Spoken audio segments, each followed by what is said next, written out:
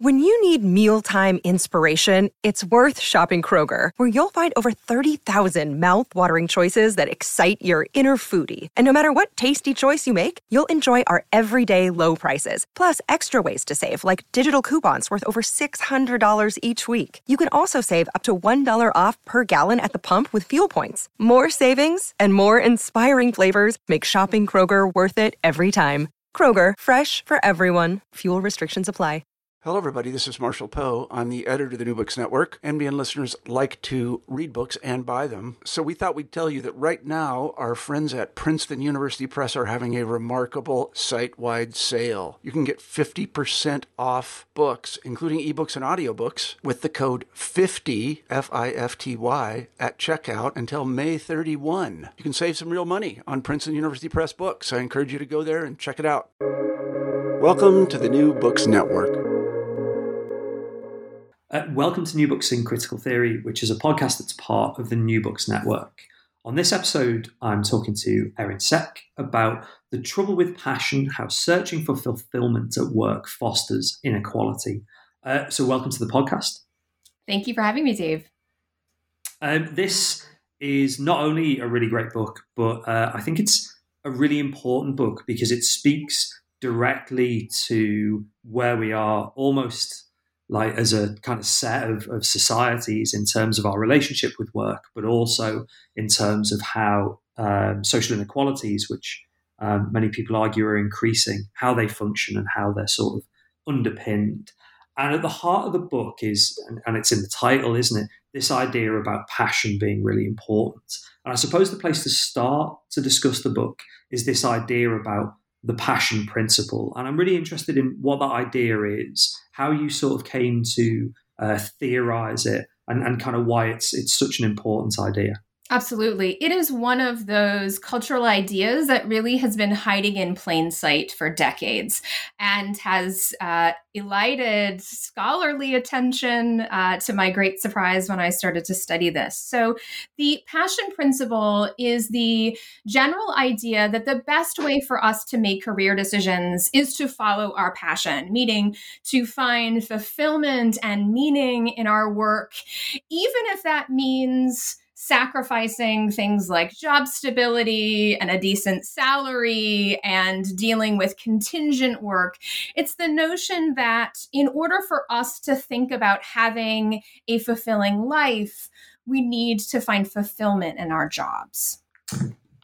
You use that kind of core, all the best kind of social science insights are ones where, you know, they're really sort of deceptively simple, but obviously they take, you know, an incredible amount of time to kind of think through. But you use that core idea about, you know, work should be fulfilling. It should be, you know, something you're doing for love, for passion, and link that, I think, directly to a range of different kind of workplace inequalities. And you do this in two ways. And one of the ways that I was particularly interested in was you try and say that this idea of, you know, the kind of the need for passion, joy and love in your work is linked to frameworks, ideologies, or what you call kind of cultural schemas that people use to navigate the world. And I'm really interested in what these cultural schemas are and how they are related to explaining the passion principle.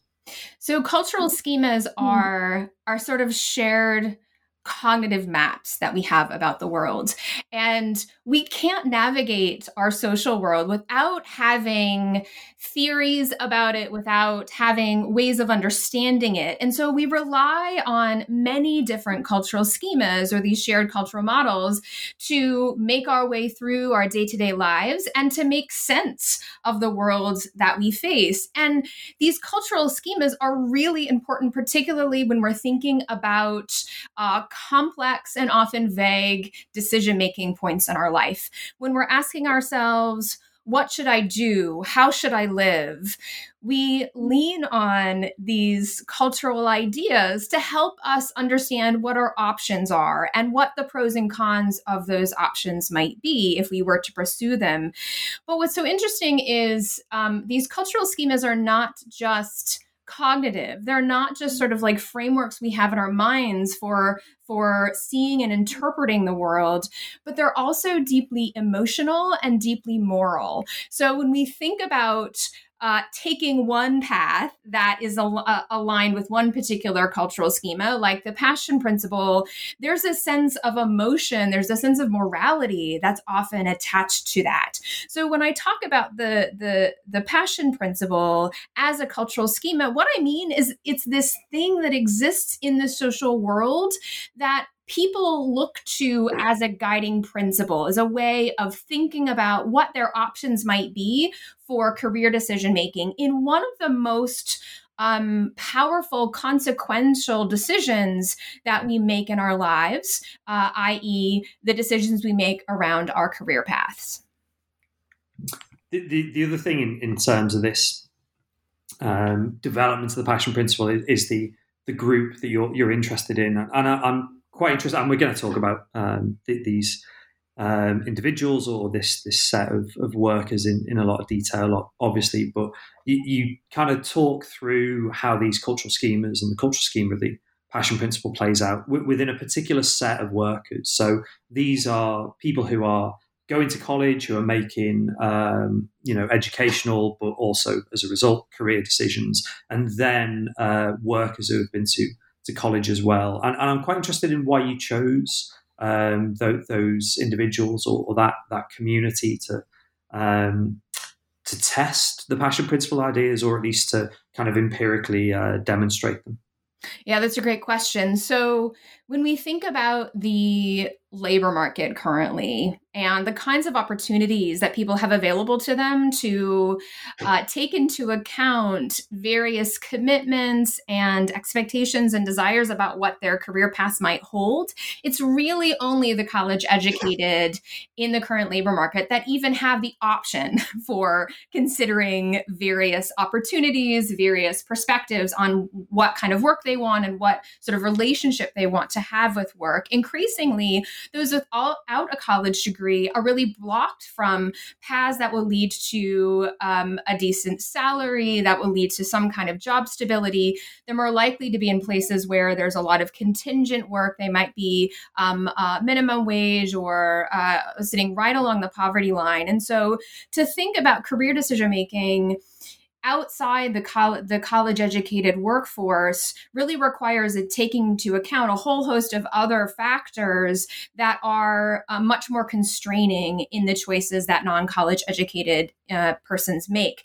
But I argue that it's that even though the passion principle is a space that is a consideration for those with a college degree, that doesn't mean it's not consequential for those without a college degree. So what I find is that in the labor force overall, regardless of education level, people really want work that they find fulfilling and meaningful.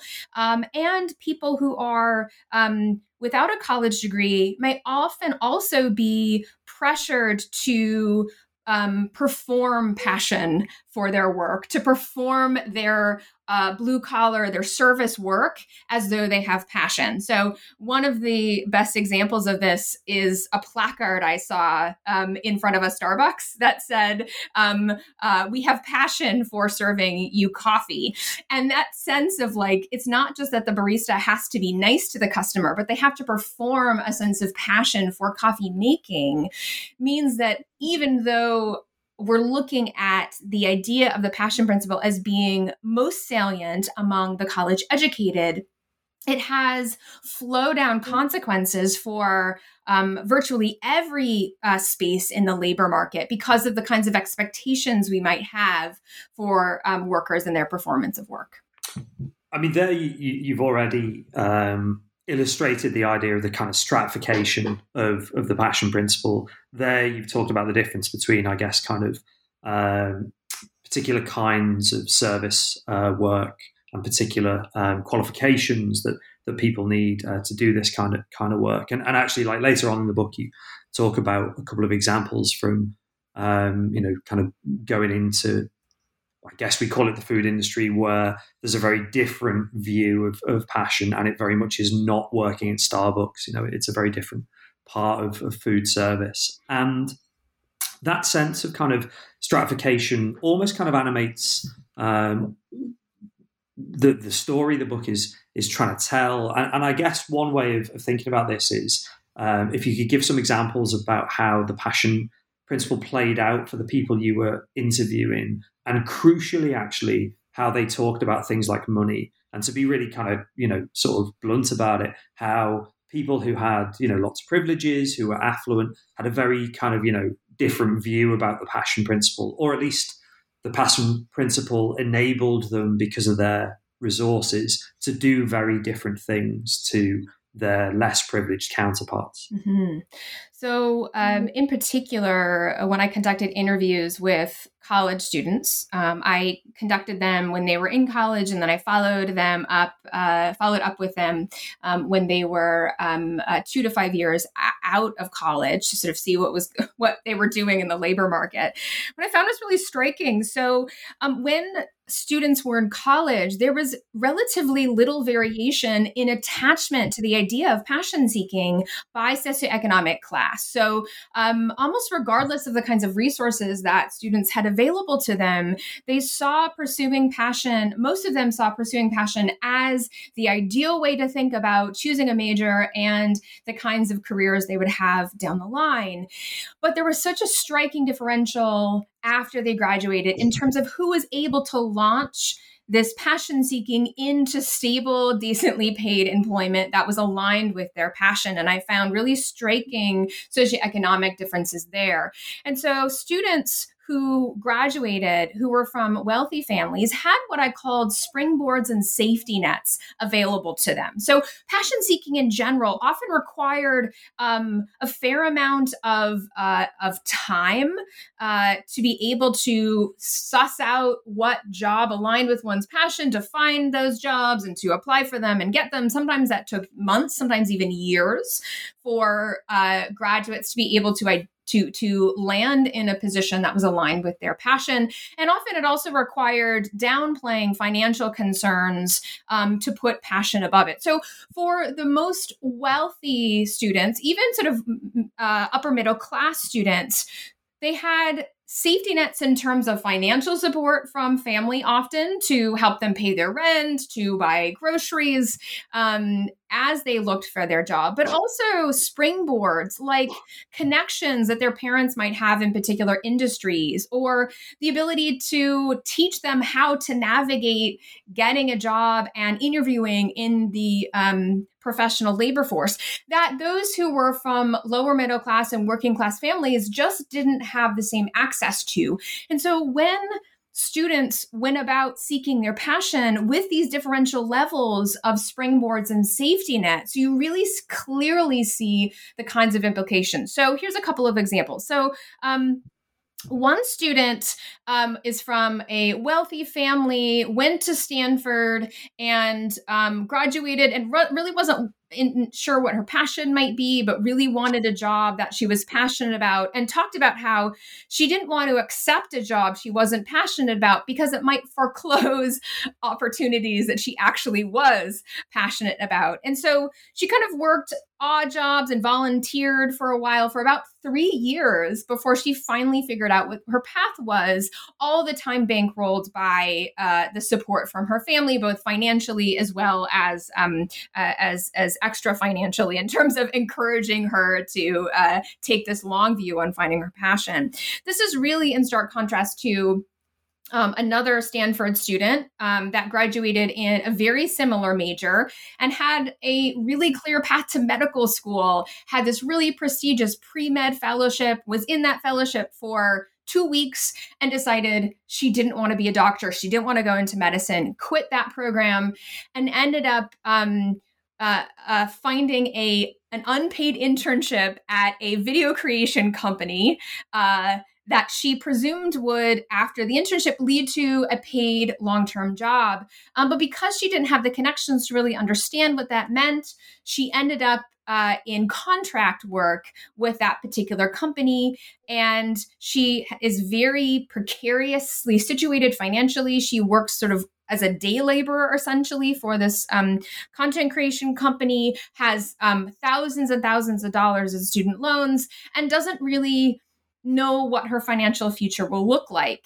But when I talked to her, she actually doesn't really regret her decision to leave the medical school path because she feels like she's aligned with her passion. But at the same time, she feels really uncertain, really inconfident about what her economic situation will be down the line. Is any of this new? So in some ways, like that story of inequality you've outlined there, and the different, I guess, kind of payoffs to being passionate about your choice of work, and indeed having the ability to choose your work and choose it according to what you really love and what you really want to do. Is that something that kind of has just emerged in recent years? Is it something that is kind of connected to whether we'd call it like late neoliberal, postmodern, whatever sort of term we'd attach to capitalism, or does it have a longer history? Mm-hmm. The differential outcomes by class is certainly not new. This has been the differential in terms of access to social networks and financial support after college is something that has existed for more than half a century. What is fairly new here is the emphasis on the sacrifice for that passion seeking. This idea that we should prioritize finding fulfillment and passion in our work. And this is certainly tied to a number of broader economic and cultural processes, as you hinted at. Neoliberalism is certainly one of those. The idea that we are solely responsible for our own lives and our own opportunity structures is very nicely interwoven with the idea of passion seeking, because passion seeking is all about you identify the thing that you love. And if you put in the time, if you work hard enough, you will succeed in that passion.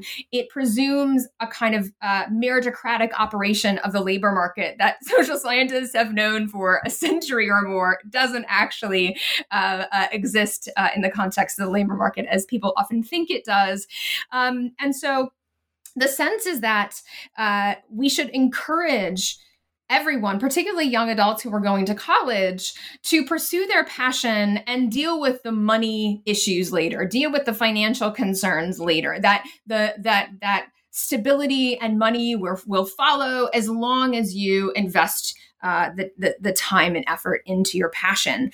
This also aligns really curiously with the increasing in precarity of the labor market since the 1970s. So we might imagine, so precarity change, obviously things like globalization, deregulation in the United States, but certainly in other parts of the Western world, had this really strong decline in regulation, deunionization, globalization that led to jobs being more precarious than they were in decades past. So maybe our parents or our grandparents' generations, if they got a college degree and went into the white collar labor force, they could sort of expect to enter a company and work in that company for sort of as long as they wanted to, as long as they were doing their job. There was an expectation that the company would take care of you more so than there is any kind of expectation along those lines today. But we've seen such a drastic shift in that college educated or non-college educated, there's little expectation that we have any sense of stability or employment security with the organizations we come to work for.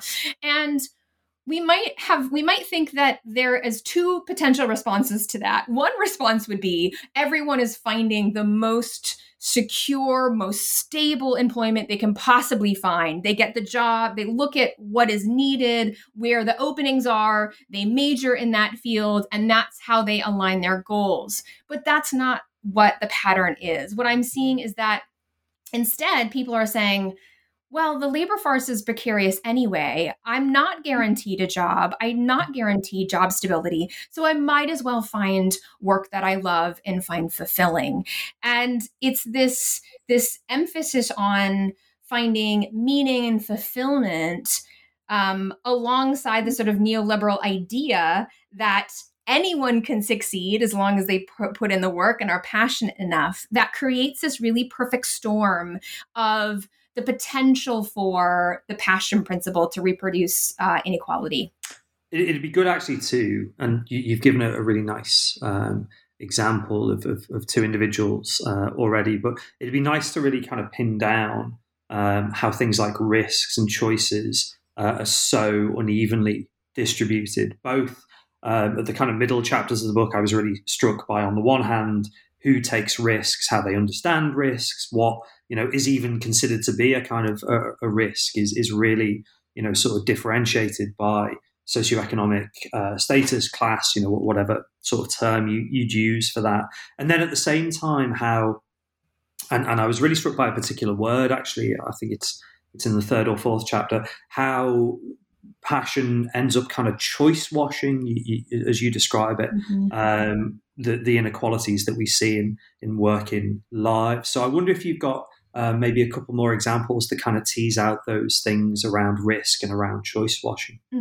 So one of the most striking examples that lingers with me is somebody I call Thomas in the book. And Thomas graduated from Montana State University with a music education degree, very talented musician, and is from the Minneapolis, Minnesota area originally. And he's first generation. His family is a farming family. So he struck out on his own to go to college and get this degree. And from the very beginning, he'd been promised by the college, by his program, by his instructors, by his friends in the program, that if he put in the work and he got the degree, and then he put in the work when he left college, he would be able to be successful in whatever he chose to do with his music degree. And Thomas moved back to Minnesota and started a music lessons business. And so this is something that you really have to kind of like scrape up potential clients until you get a decent client base, and then you're able to kind of sustain yourself with that client base. And Thomas explained that he was doing quite well. He had a really nice, strong client base, and it was growing easily, but he couldn't get on top of his student loan payments fast enough. He had over $60,000 in student loan debt to his name, and he couldn't manage paying his expenses as well as his student loan debt as he was growing his business, and ended up having to leave music lessons business entirely and went to work at a United Postal Service distribution warehouse, making $17 an hour. And I talked to Thomas about his experience, and he was so disheartened by the expectation he was led to have about his opportunities within his college environment, among his peers, and in the sort of general cultural narrative about what it means to have a career and pursue a passion. And he said, the system kind of ate me up and spit me out. And in a lot of ways, that's sort of what happened to him. He's working in a blue collar job with enormous amounts of student loan debt far outside of his passion. And we might imagine that if Thomas had family support, that his parents would have been able to pay for his education, he wouldn't be carrying around this immense amount of student loan debt and would have been very easily able to continue his music lessons business. Maybe he would have had parents that had some kind of connection in a professional space that would have allowed him access to more clients, or clients that would pay a higher premium on his lessons, etc. But because of the kinds of constraints that he had going into following his passion, the outcome of his journey is quite strikingly different than what it might have been for somebody who had even just a little bit more safety nets and springboards to their name. And this really ties into the idea of choice washing. And choice washing is this sense that we utilize a particular schema to explain away patterns of sociodemographic inequality in the United States. So let's take gender inequality, for example. So if I'm looking at gender inequality as a sociologist, I understand that there's structural and cultural processes that lead to the reproduction of that inequality that is based in deep-seated inequities, processes of oppression, etc. Someone who utilizes a lens that choice washes that inequality through the passion principle might look at, for example, income inequality by gender or gender segregation and say, well, that's just a matter of people choosing differently paying fields, that women just happen to be interested and passionate about fields that don't pay as much as the fields that men tend to be interested in and passionate about. But of course, that belies the entire structure of differential valuation in terms of how society values and rewards and pays different occupations based upon whether they're male dominated or female dominated. But it also takes the idea that we can explain these deep-seated patterns of inequity in society, gender segregation in occupations, racial segregation in occupations, class segregation in occupations as the outcome of individual passion seeking. And if we use that explanation, nothing needs to be done. Because it is already based in choice, a neoliberal sense of personal responsibility and choice, then there's no policy solution that needs to be addressed, no social change or social movements that need to be kicked off. In some ways, this isn't a diss of contemporary sociology, but a lot of contemporary sociology would stop at that point actually and kind of say, well, look, we presented this framework as to how, individuals justifying decisions and how, on a kind of social level, these collections of maybe, mistaken individual decisions underpin these unequal outcomes. But crucially, you pay off the book by saying, well, actually, there's another set of actors here, and that's employers. Mm-hmm. And I was really, delighted is the wrong word because it's quite a depressing set of discussions, but yeah, I was really pleased to see that you tried to bring in, actually this isn't just a kind of an individual worker's concern, but employers are really important here, and actually they are very exploitative. Certainly they have a really kind of central role in underpinning and replicating the passion principle. And I'm fascinated to hear about what exactly it is that employers are kind of getting from having these passionate employees.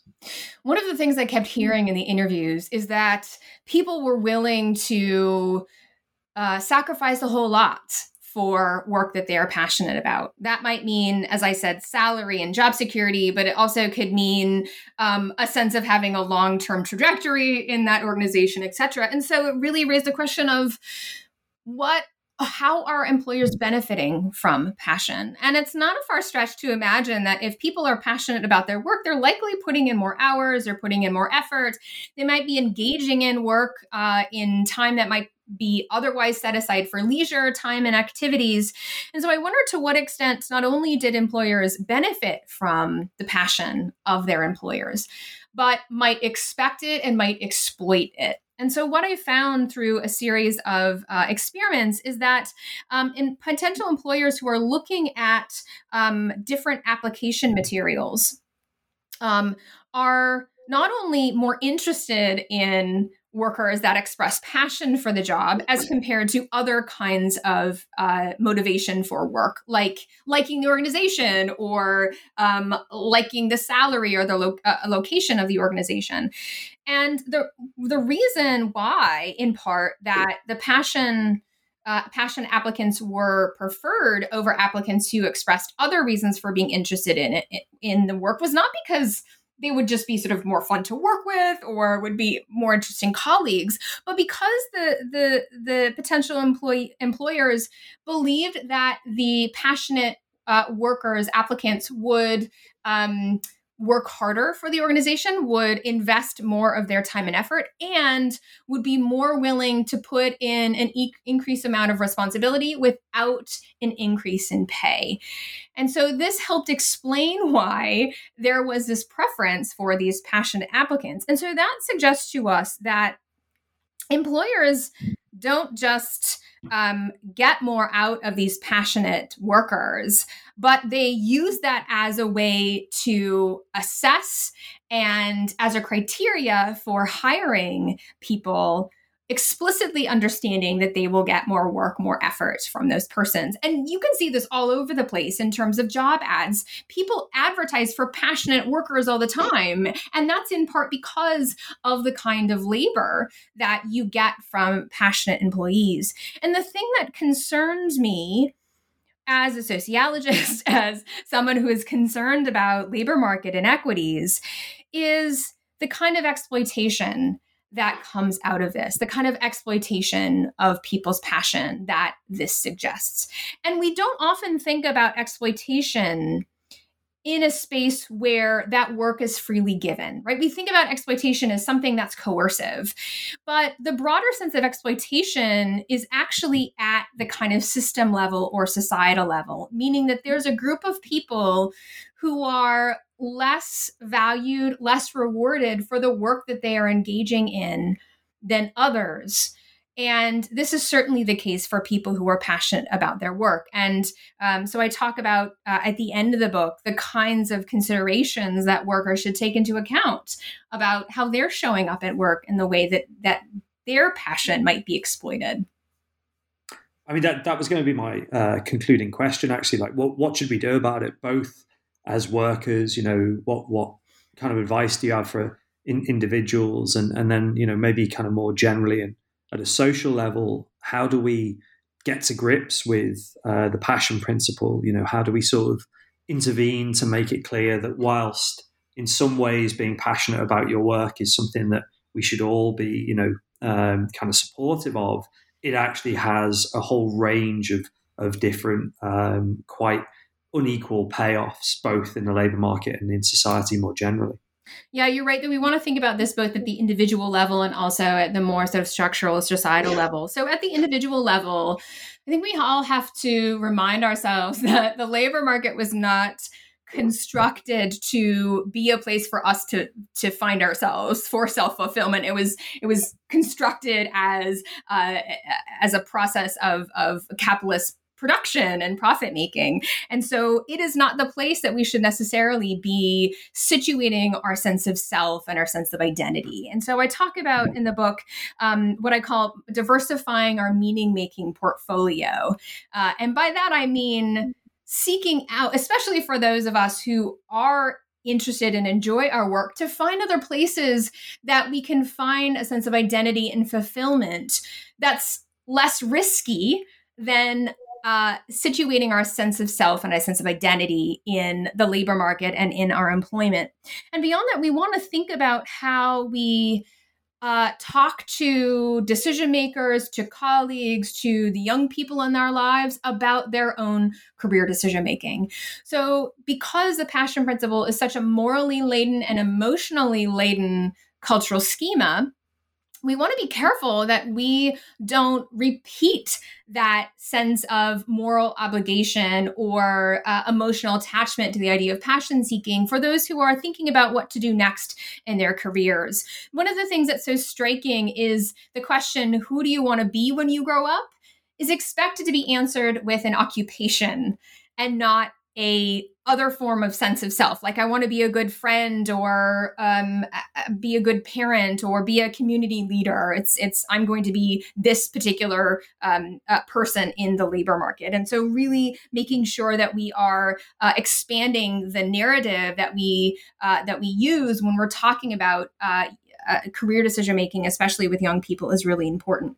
But beyond that, we want to think about the collective opportunities for change that this requires. So by pushing back on the passion principle in our own lives, that will go to some extent to reclaiming the potential for exploitation and demanding our worth to our employers and things. But the reason that passion seeking is so risky for many is because of the limited social safety nets we have, especially in the United States, but in other places as well, for those who face precarity and insecurity in their employment. And so if we can work to make work less precarious, undermine the intense expectation for overwork and work devotion, especially among white collar workers, and really think about how we can improve work experiences, work quality, not just for the white collar workforce, but for everyone. That can undermine the riskiness and the negative outcomes of passion seeking.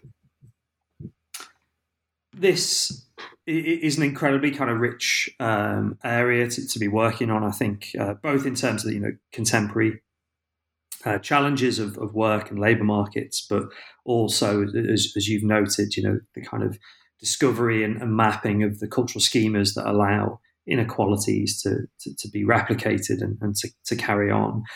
And I could see how there would be, maybe certainly lots of papers, maybe a couple more books in this area, but equally after this kind of quite, I think, important and comprehensive contribution, have you lost your passion for the passion principle?